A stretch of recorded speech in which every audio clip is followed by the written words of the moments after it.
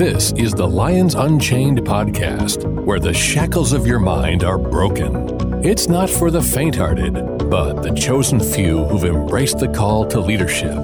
Dare to venture where others will not, and believe in God's supernatural power.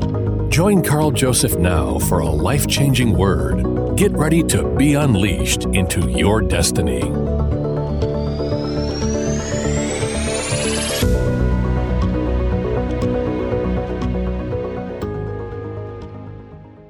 Friend, I want to welcome you to part 2 of the power of praise. Remember what I said at the end of last broadcast in Psalm 67, verses 5 through 6. Let the people praise you, O God. Let all the people praise you.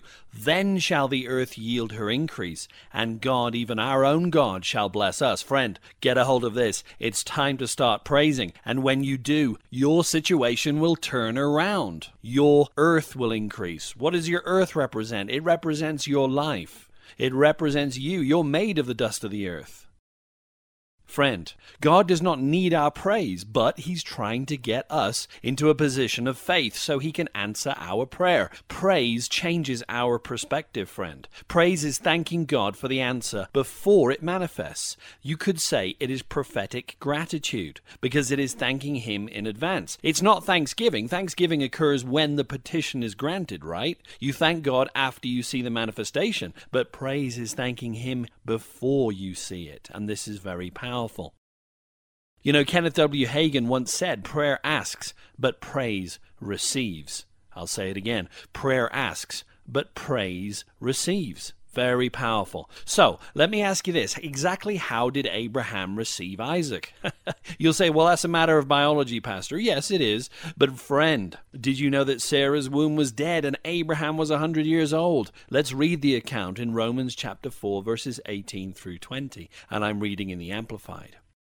For Abraham, hope being gone, hoped in faith that he should become the father of many nations, as he had been promised. So numberless shall your descendants be, basically is what God told him. He did not weaken in faith when he considered the impotence of his own body, which was as good as dead because he was about 100 years old, or the barrenness of Sarah's deadened womb.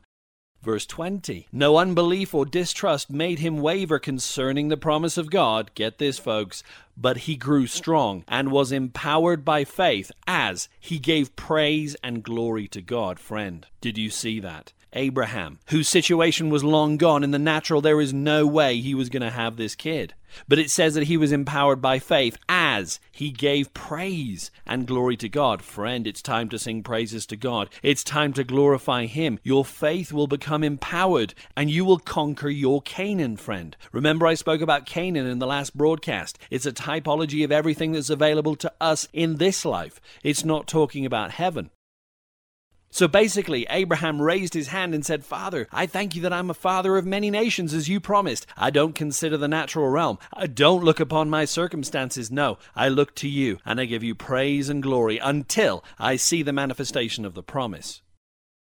Friend, remember, faith comes by hearing, Romans 10:17, right? And it works by love, Galatians 5:6. And we build upon it by praying in the Holy Ghost, Jude 20. But praise is what empowers our faith. And this is Abraham's secret, friend. And God is not a respecter of persons. These Old Testament examples were given for admonition to us that we should receive the same way. If you give glory to God, you can receive the thing that is dead in your life, that is long gone and forgotten as far as you're concerned. But friend, God hasn't forgotten one petition of your heart. So let me share this for you, friend. We don't praise God for everything, but in everything. Outward circumstances do not bring joy. Joy comes from within us. The trials and temptations, they don't come from God in the first place. So we don't praise Him for the sickness, disease, poverty, lack, difficulties, or whatever. We don't praise Him for the cancer because He didn't give us the cancer.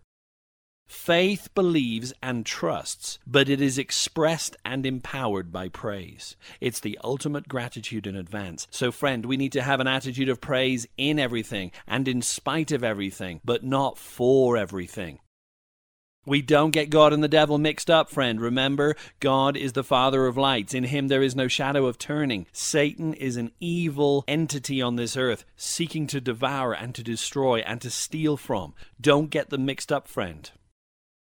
Now, when we murmur and complain, we magnify the problem instead of God. And by praising God in a known or unknown tongue, we shift the problem away from us and onto God's shoulders. Remember 1 Peter 5:7, cast your care upon the Lord, he cares for you, right? Then it says in Acts 10:46, they heard them speak in tongues and magnify God. There's a magnification that goes on in praise, friend. But remember that one of the 5 things that withheld the children of Israel from Canaan was murmuring and complaining. It was one of those things that just stopped them in Numbers 13 at Kadesh Barnea. And they turned around and, oh Lord, that entire generation had to die off in the wilderness before Joshua and Caleb were allowed to enter again.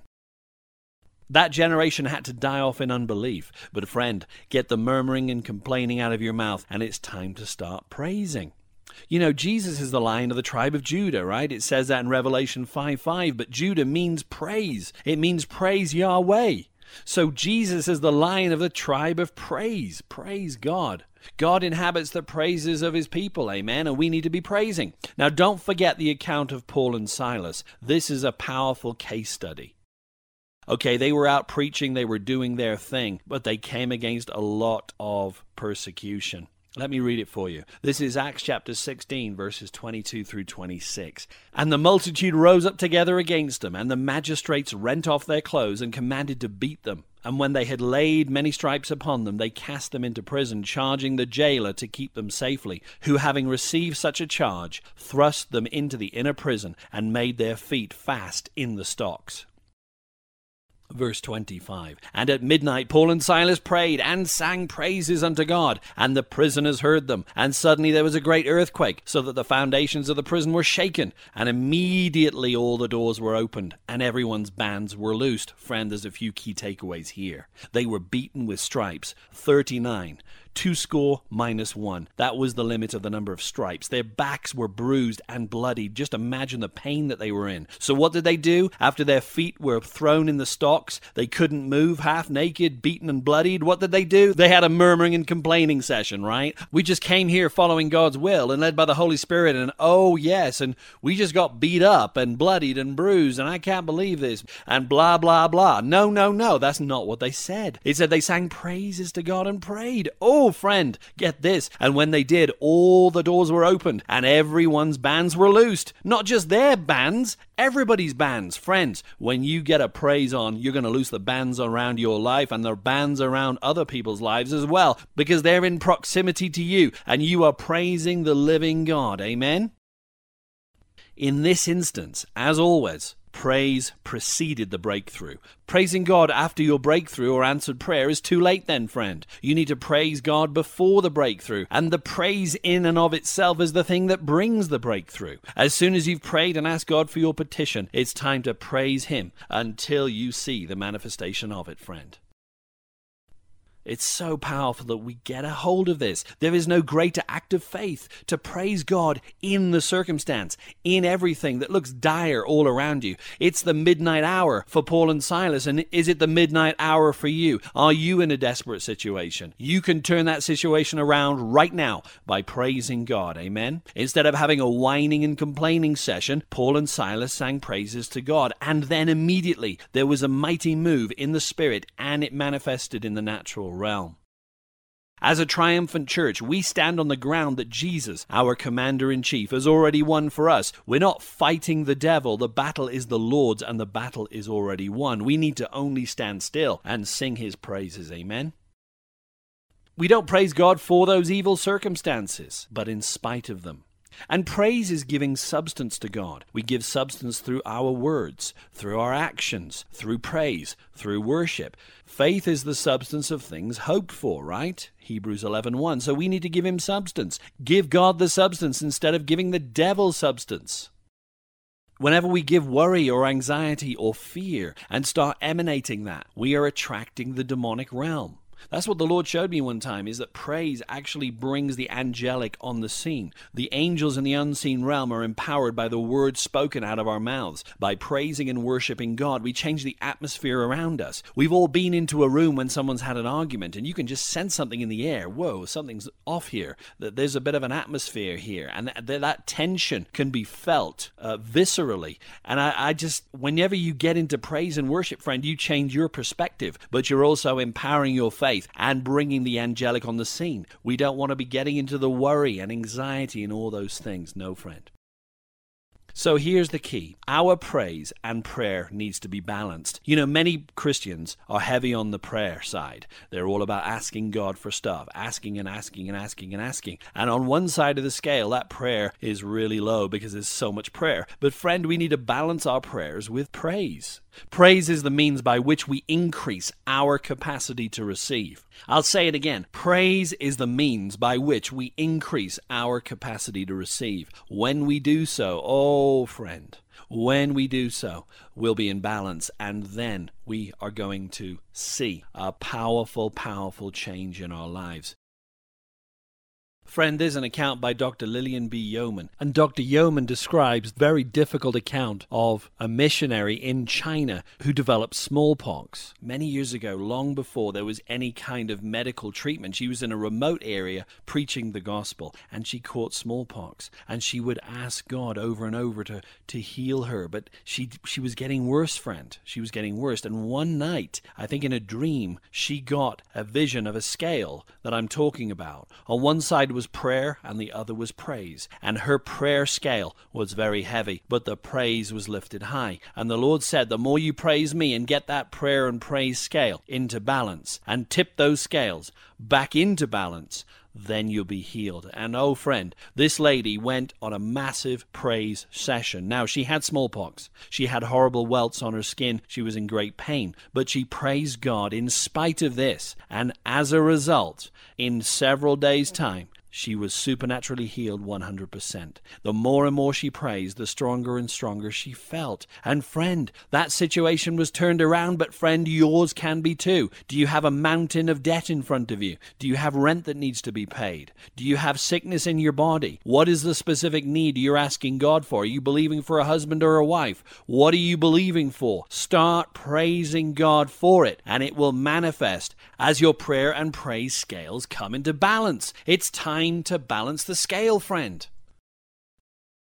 Are there any more sacrifices to make for us? Many Christians will say, and rightfully so, no, Jesus is the perfect sacrifice. He was the once and for all sacrifice. No sacrifices need to be made anymore in the New Testament, Pastor. Right? Wrong. In the New Testament, there are two sacrifices for us to make. We have to offer up our bodies as a living sacrifice. It says it in Romans 12:1. But in Hebrews 13:15 it says, by him, therefore, let us offer the sacrifice of praise to God continually. That is the fruit of our lips, giving thanks to his name. Friend, if you're struggling to see a breakthrough in your life or having trouble seeing your prayers answered, it's time to praise. It's time to sacrifice for God and get your praise on in Jesus' name. Friend, I've had some of the most wonderful times praising God, the times of refreshing that you can have in his presence as we praise him for who he is and what he is about to do in our lives. And don't forget John 16:13, howbeit when the Spirit of truth comes, he will show you things to come. Friend, in times of praise and worship, I've actually seen things about my future, which is really encouraging and exciting. So friend, please, please, please, get your praise on after listening to this message.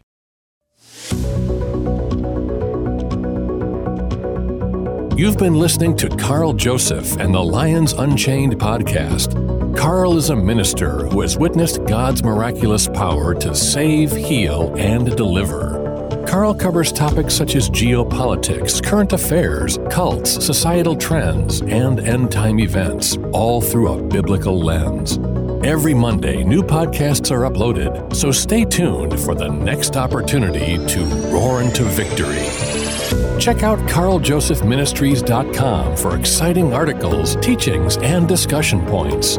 See you next week, and don't forget to hit the subscribe button.